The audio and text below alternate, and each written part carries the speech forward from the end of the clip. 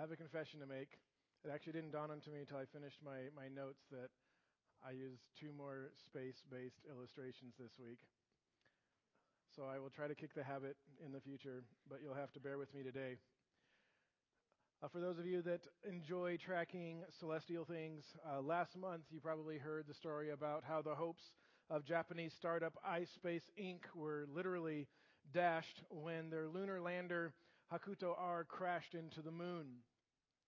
It was a very sad day for the Japanese space program, and also since this was meant to be the first time a private company was going to land something on the moon. And they spent the last month combing over the details and the data, trying to figure out what went wrong. And they announced this week they finally think they figured out what happened. And it turns out something that seemed unimportant at the time ended up being, as is often the case, a really big deal. The landing site for the Hakuto R was changed very late into the development cycle. And that meant that as the lunar lander was coming in, it passed over different terrain than it had been originally programmed to traverse. And that's what proved fatal. See, on the way into the landing, there was a big ridge of a crater that this lander had to pass over. And so as the lander was coming in and it passed over this rim, its altitude sensors began finding readings that were outside of the range it had initially been programmed to anticipate. And being a good little thinker, the lunar lander turned off its altitude sensor and assumed it was busted. The result of that was that it assumed it was at the altitude it was when it was over the top of the crater rim. As it approached its landing site, descended into a good almost hover, ran out of its landing fuel, and then fell about 2 miles to the surface of the moon because it was not centimeters, it was miles above where it was supposed to be. Disappointing. But I think also, it was a very expensive sermon illustration. It is a good illustration of what Paul is talking about here when he gets to the doctrine of the resurrection. The doctrine of the resurrection was this thing that some of the people in Corinth just thought they could turn off as unimportant. It didn't fit into how they thought things were supposed to work. This doctrine was giving them readings outside of their expected range, and they thought they could live a successful Christian life without the doctrine of the resurrection. Just set it aside and complete the mission. But as we're going to see this morning, what Paul is going to show us is that you can't do that. You can't do that with the resurrection. This doctrine is essential to the Christian life. In fact, his main point is simply this: resurrection from the dead is either going to be the great hope of every Christian, or it is going to be the complete undoing of the Christian faith. It's going to be one or the other. And so this morning, as Paul leads us into this discussion of the resurrection, coming out of our discussion of the gospel last week, I'd invite you to take your copy of God's Word and turn with me to 1 Corinthians chapter 15. This morning we'll be looking at verses 12 to 19. And as you're able, I'd invite you to stand with me to honor the reading of God's Word. 1 Corinthians 15, beginning in verse 12, says this: Now, if Christ is preached that he has been raised from the dead, how do some among you say that there is no resurrection of the dead? But if there is no resurrection of the dead, not even Christ has been raised. And if Christ has not been raised, then our preaching is vain. Your faith also is vain. Moreover, we are even found to be false witnesses of God, because we testified against God that he raised Christ whom he did not raise, if in fact the dead are not raised. For if the dead are not raised, not even Christ has been raised. And if Christ has not been raised, your faith is worthless. You are still in your sins. Then those also who have fallen asleep in Christ have perished. If we have hoped in Christ in this life only, we are of all men most to be pitied. Would you pray with me?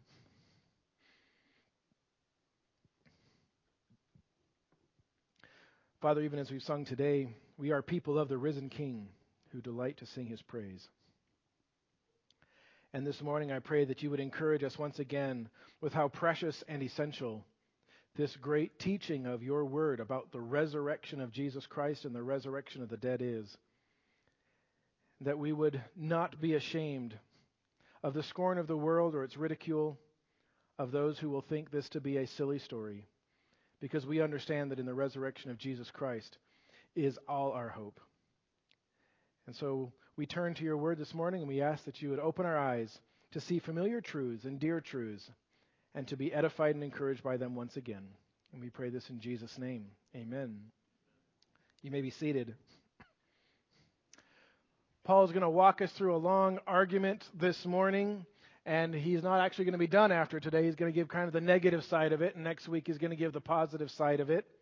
But he's going to make a series of observations about the consequences of challenging or threatening the doctrine of the resurrection. And in verses 12 through 15, we'll see our first point this morning, and that is that without the resurrection, Paul will argue, we have no Savior. If you deny the doctrine of the resurrection of the dead, then you have just taken the Savior out of the gospel.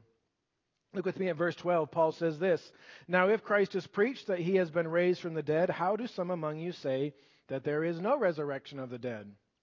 And that's the question that's going to set the tone for the rest of the chapter all the way to verse 58. And if you recall, when Paul says, now if Christ is preached that he's been raised from the dead, he's referring back to what he just told us last week. The gospel presentation that had been made since the beginning was that presentation with four central truths. Christ died for sins. He was buried. He rose again on the third day.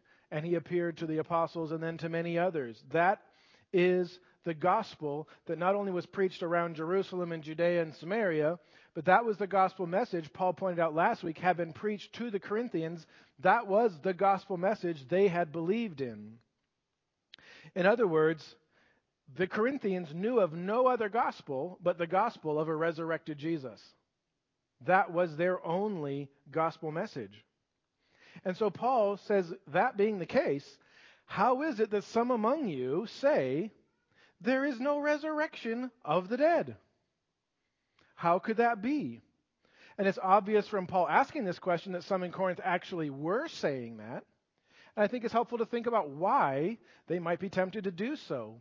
Because from us looking back, it seems odd. Like, how could you have a church where there's a group of people that believe there's no resurrection from the dead? But I think it's easy for us to look back through 2,000 years of church history and not appreciate that this was a pretty weird doctrine in the ancient world.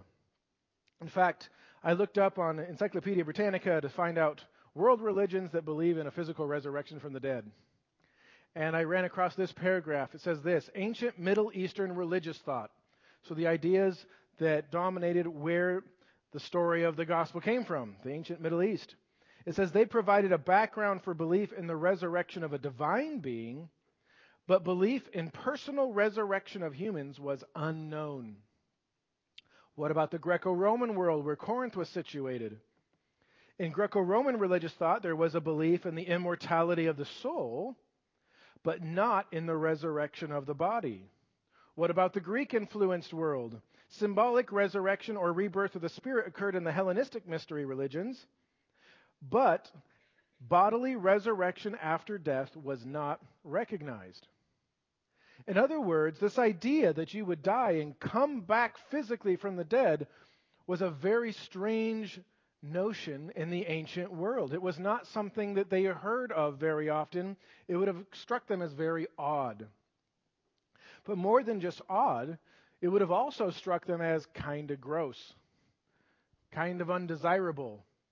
We're talking about an ancient Greco-Roman world where the ideas of Plato were very dominant, where this notion had captured their thoughts that things that are spiritual are good and things that are physical are bad. And the goal in life to become spiritually enlightened is to try to get further and further away from fleshly things, from physical things, and to become more and more purely spiritual in your thinking and in your living.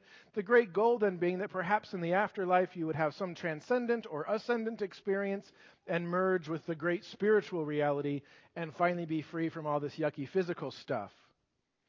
So the idea that you would have bodily physical resurrection was both kind of unheard of in world religions. It was also considered kind of gross, and why would you want to do that? Thirdly, even Judaism, which does have roots in a belief in resurrection going back into the Old Testament, Even Judaism was still divided on this issue as it was taught throughout the ancient world. If you recall, most famously, there was a sect within Judaism called the Sadducees, who, while they did believe in some kind of consciousness after death and a spiritual reality, denied resurrection from the dead entirely. Their belief would have been that which was most compatible with the Greek world and most likely to have had an influence on the thinking of the church in Corinth. And so you can kind of understand culturally why there might be some in Corinth that would have heard and believed even in a gospel that mentioned a resurrected Jesus, but were still thinking like, yeah, but that can't be what it sounds like.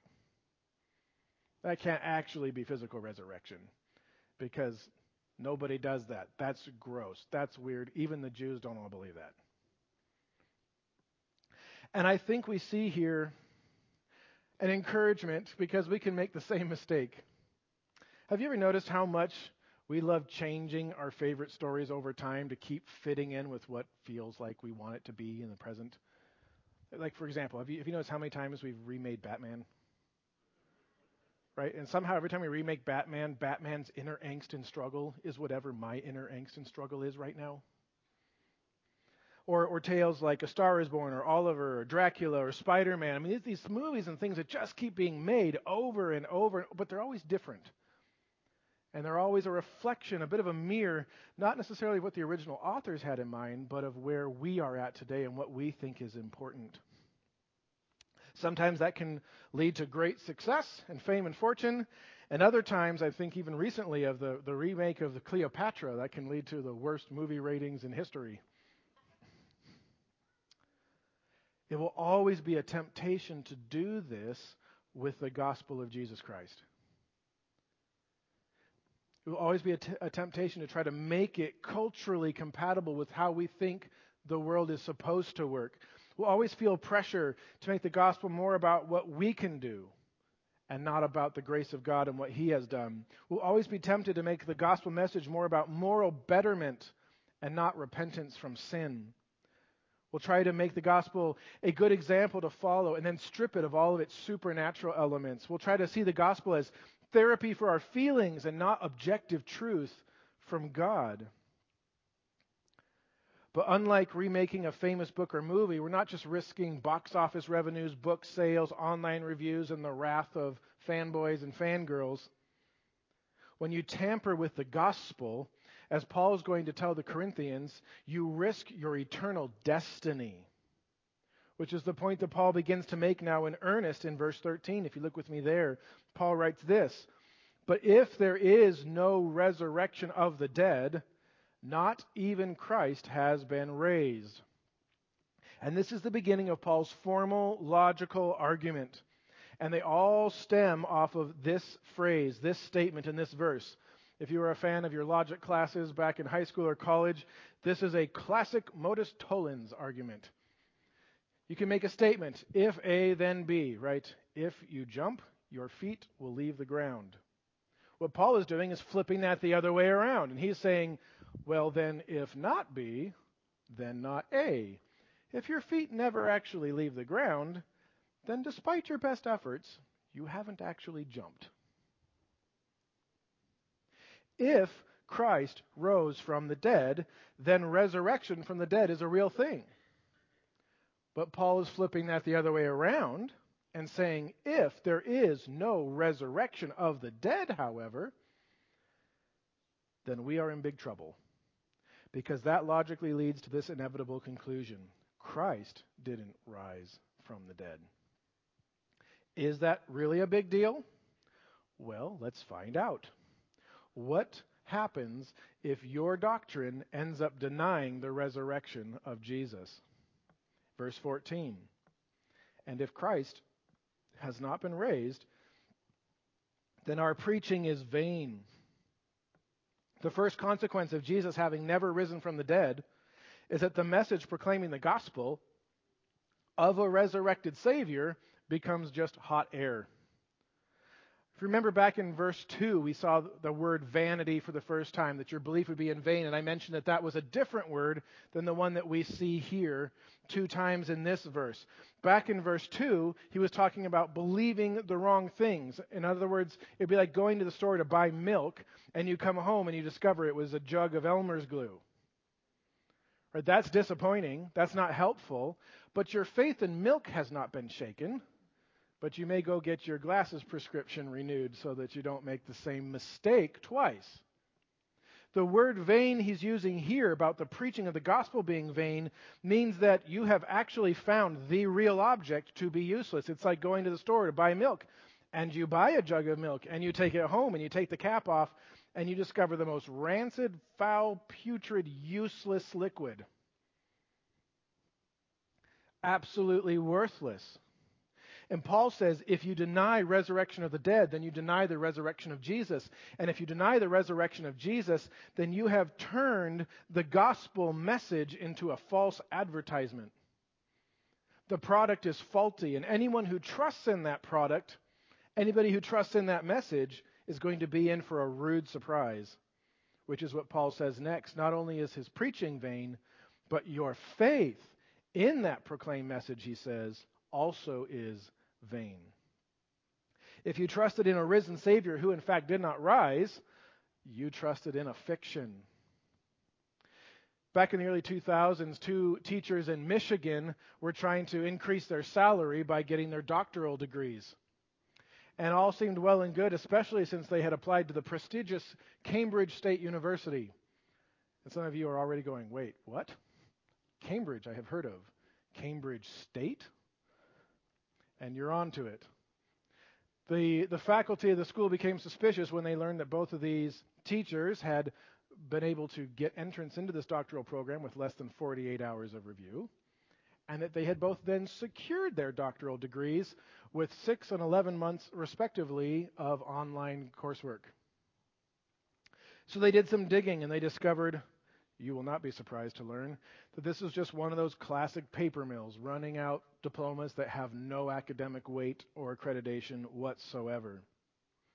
In fact, it was an organization that kept bouncing around from Louisiana to Hawaii to Mississippi, all over the place, because it kept getting sued for its fraudulent activities. And these two teachers who had put their faith in the ability of these doctoral degrees to get them this great increased salary were not only embarrassed and sorely mistaken and ashamed, but they were also out all the time and money they had invested in this worthless piece of paper.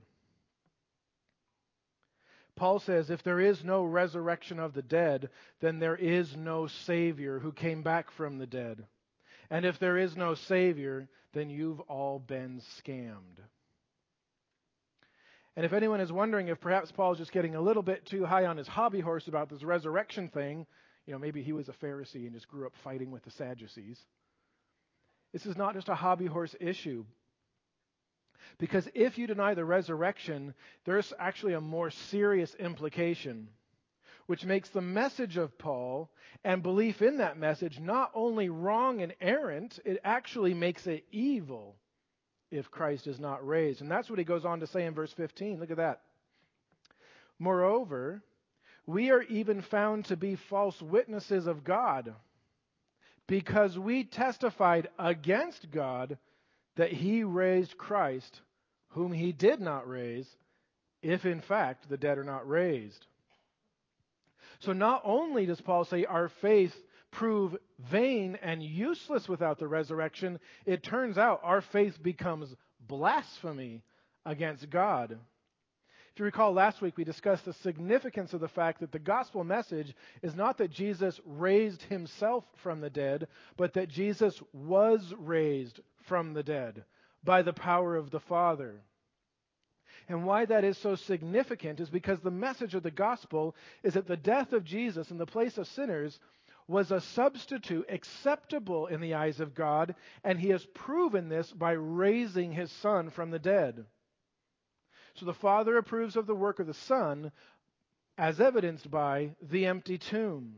If, however, Christ was not raised from the dead, then the Father has given no such proof. In fact, it would mean that the Father has declared he does not approve of the sacrifice of the Son, that he has abandoned the Son's soul to Sheol. To preach otherwise is not just an innocent mistake, it is blasphemy about God by declaring someone to be God's Savior that God has actually declared not a Savior.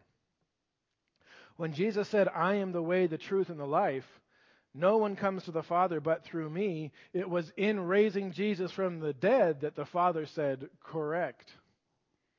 If you take that away, it is the entirety of the Christian faith that comes crashing down, and we find ourselves in preaching the gospel of Jesus Christ. If there is no resurrection of Jesus Christ, we find ourselves actually preaching directly against what God has revealed, and that's not a safe place to be.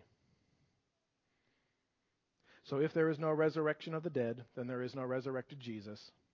If there is no resurrected Jesus, then there is no approved sacrifice for sins. And we are left holding an empty bag of promises delivered by false witnesses who peddled a salvation without a Savior. That's the heart of Paul's argument. But he's not going to stop there, because there's a few more implications that he doesn't want the Corinthians to miss. And these dots aren't hard to connect, but it's important that we notice them anyway, because not only does this leave us without a Savior if we have no resurrection, but without a Savior, there is no good news to be proclaimed to men at all. Look at verses 16 to 17. For if the dead are not raised, not even Christ has been raised, and if Christ has not been raised, your faith is worthless. You are still in your sins. So Paul goes back, he catches us up with where we're at in his argument. You say the dead aren't raised. That would mean Jesus never rose. That would mean your faith is worthless. That's what he just covered in the previous verses.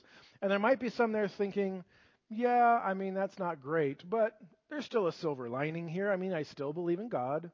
I'm still trying to be a good person. I'm following Jesus, and that makes me feel good about myself. That's enough for me, and it's probably going to be enough for God someday too. And you've probably met people like that. Yeah, the particulars don't really matter. I'm just trying to do my best, and then God will figure it all out in the end. Any of the Corinthians daydreaming about such things would have been pulled back pretty rudely to reality by those closing words in that verse there. You are still in your sins. And that little phrase reminds us what the stakes here really are. This is the central issue the gospel addresses. How can we escape the bondage of sin and be made right with God? And I fear the church today too often falls into the same pit as the church in Corinth. We take the gospel of Jesus Christ and view it primarily as some means to the selfish end of our own personal betterment program. And we've sort of been seeing that over and over in the book of 1 Corinthians.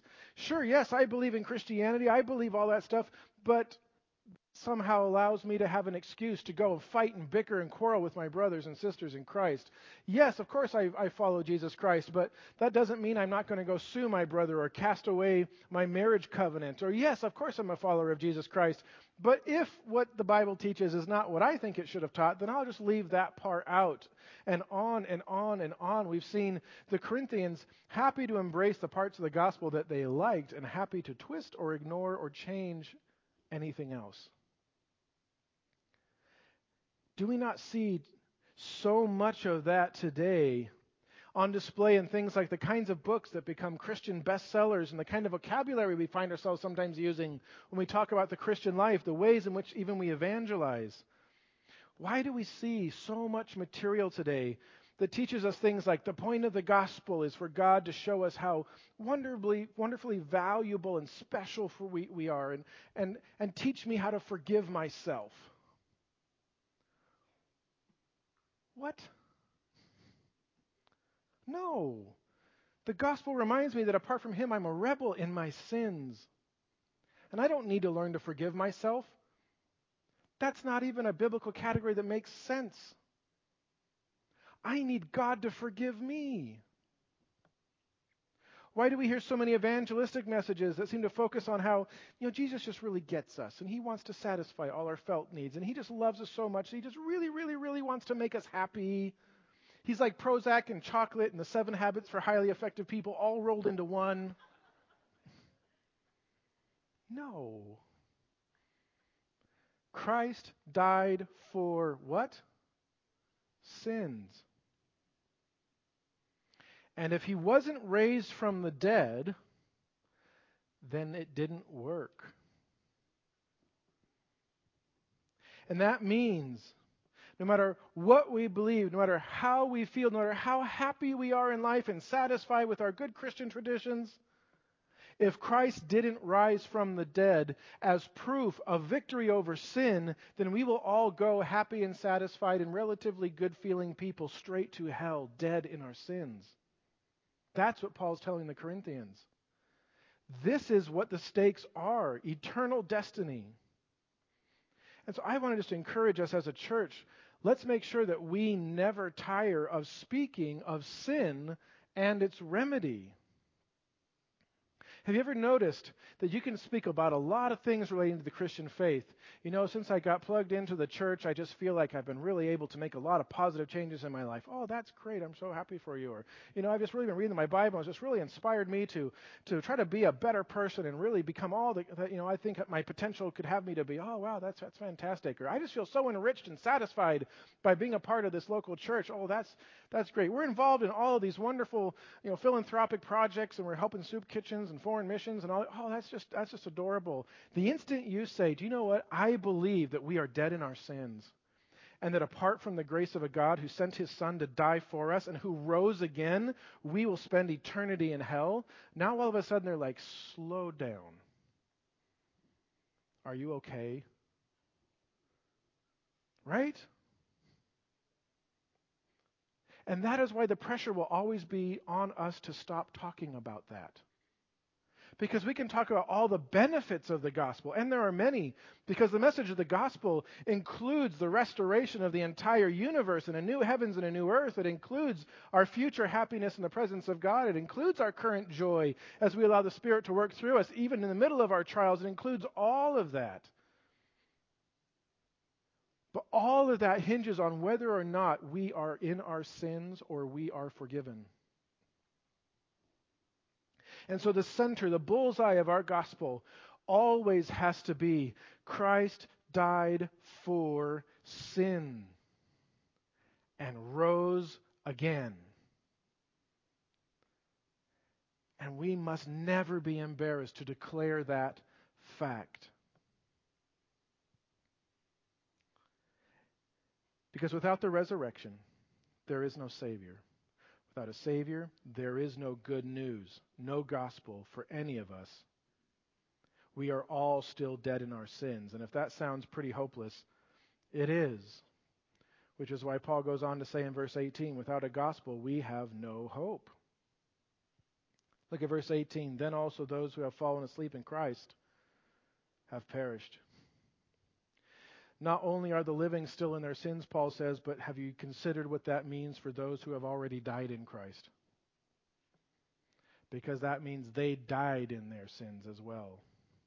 And this probably would have been a fairly shocking thought to the Corinthians who denied the resurrection from the dead, because for them they probably had just rolled the Greek philosophy in there, and they just assumed, okay, after we die, our existence will go on, and so our dearly departed, they've probably had some kind of mystical experience where they've been caught up spiritually into the spiritual plane, and their spirits will live on forever there communing with the divine or something like that.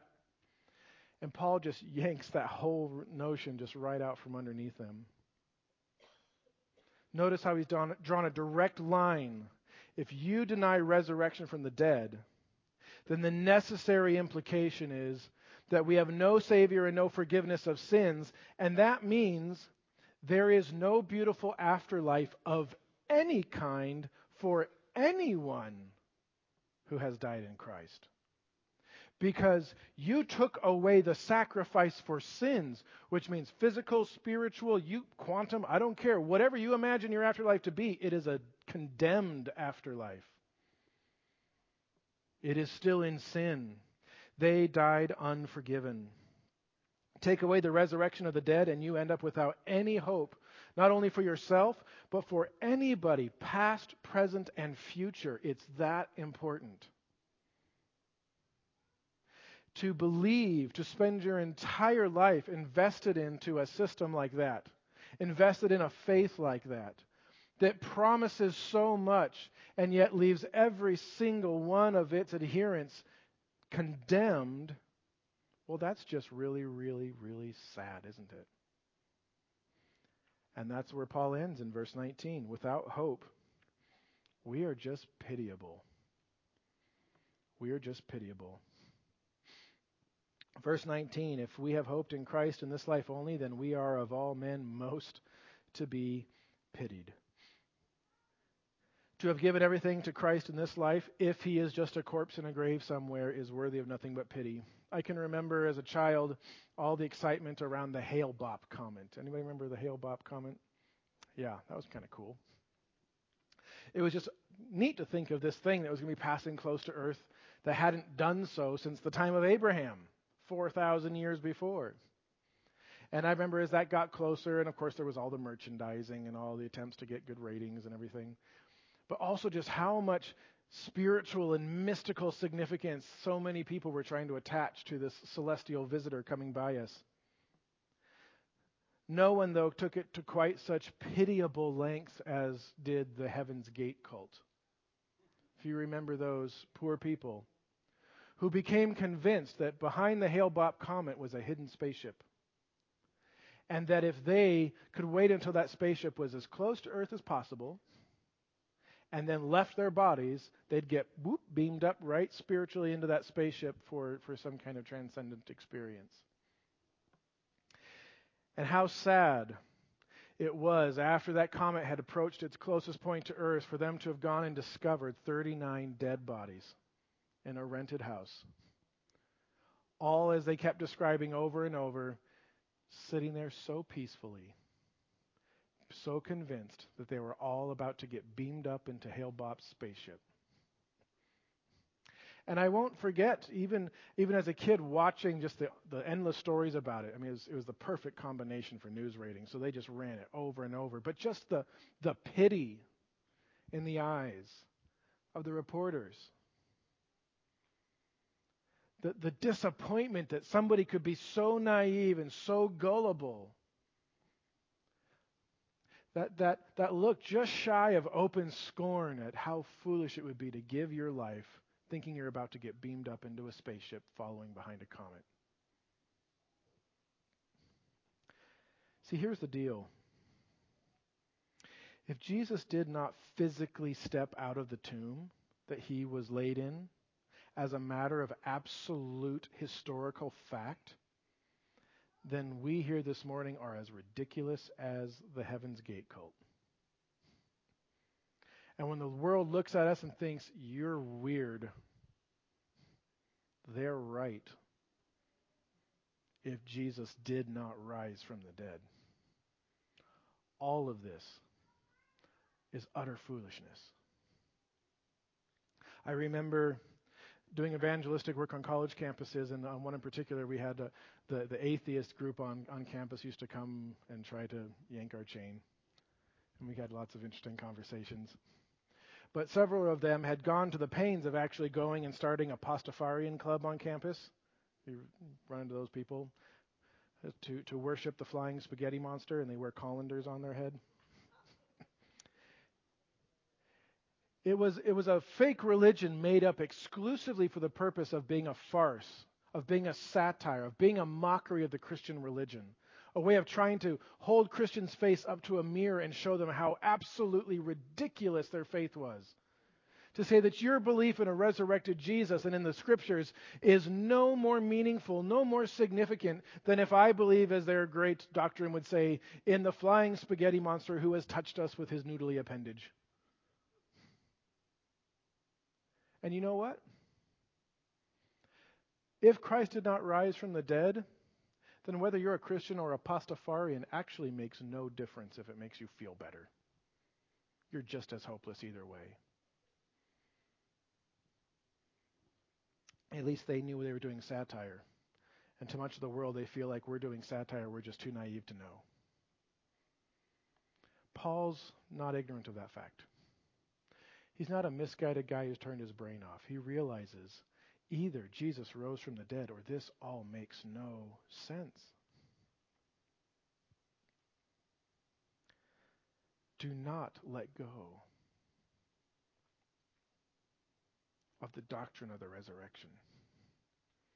No matter how scorned, mocked, attacked, ridiculed, slighted it might be. because everything depends upon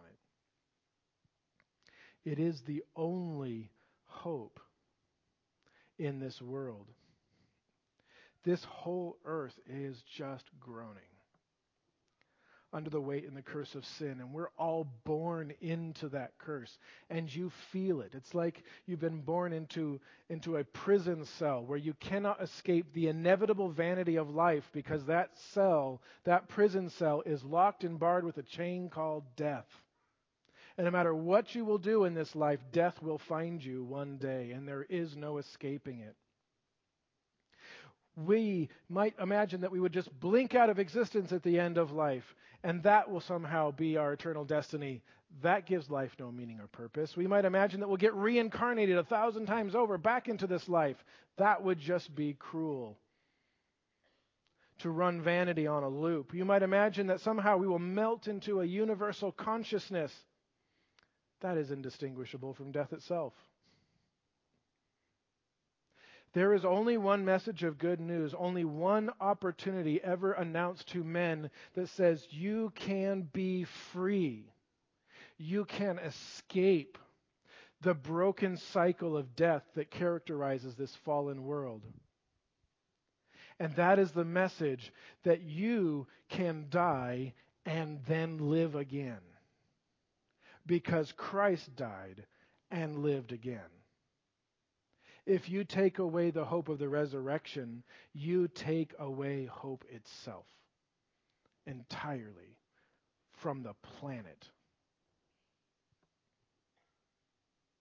Which is why it's really good news that verse 20 begins by saying, "But now Christ has been raised from the dead." It did happen. And that fact is the great hope of the Christian faith.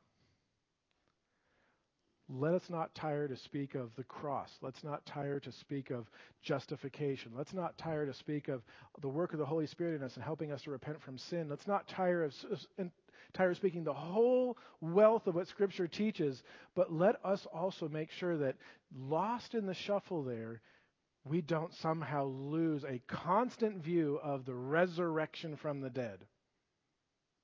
Because that's what everything else is hanging on. That's what our hope is hanging on. And that's what the world needs to hear. They don't need to hear us go out and preach to them. You know what might make you feel better this week? They need to hear us go out and declare, "I will rise from the dead." Because Jesus rose from the dead. Because he died for sins. And God accepted the sacrifice. And they might look at you and think, "You poor creature." And we might be tempted to freak out and say, "Oh boy, here's the scientific reasons. Here's the logical reasons. Here's the historical reasons. And we might try to retreat and find some other ways, the social reasons. This is why I should appeal to you and convince you that you should switch sides." But the arguments of the mind and the arguments of experience, and none of those things are going to change a heart that has a false idol. And so our message will always be Christ died for sins and he was buried and he rose again. He appeared to many. And the thing is, you might think that's ridiculous today, but if the all-powerful God of the universe decides to call you, he will change your heart through that message and through that message alone. So I will preach no other, and I will live no other. Amen? Then let's sing of that, and we will close this morning.